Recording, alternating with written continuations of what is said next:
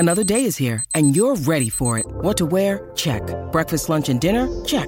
Planning for what's next and how to save for it? That's where Bank of America can help. For your financial to-dos, Bank of America has experts ready to help get you closer to your goals.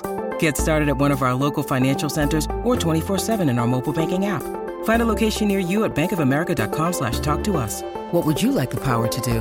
Mobile banking requires downloading the app and is only available for select devices. Message and data rates may apply. Bank of America N.A., member FDIC. This is outrageous. It's unfair. We would be honored if you would join us.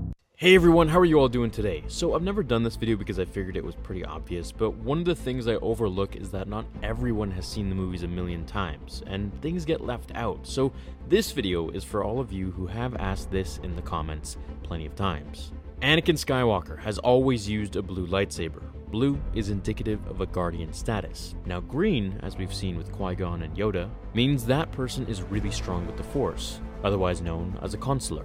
In episode 2, at the end in the Genosian arena, we see Anakin using a green lightsaber, and it raises the question as to just why he had a green one, then went back to blue in the final prequel episode. What many might have forgotten is that Anakin's real official blue lightsaber got destroyed in the Genosian factory. It gets squashed and no longer works. Then he gets captured by the Genosians with Padme and Obi-Wan, where he still doesn't have a lightsaber at this point, because his is destroyed. However, once the Jedi arrive, then Obi-Wan and Anakin are given spare lightsabers to defend themselves by 2 Jedi.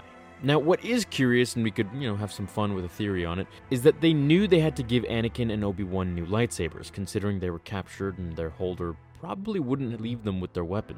So why didn't they grab 2 blue ones to return the order of what they both wielded? Why 1 green, signifying force power expertise, and 1 as a guardian?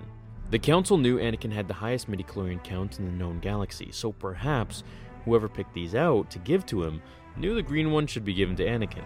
This raises my theory that if Qui-Gon still trained Anakin, would he have given him a green lightsaber this early in the game, because he knew how powerful he was, or could have been had he trained properly in the Force? Would his Force powers be that much more advanced and therefore require, or rather grant him the use of a green lightsaber?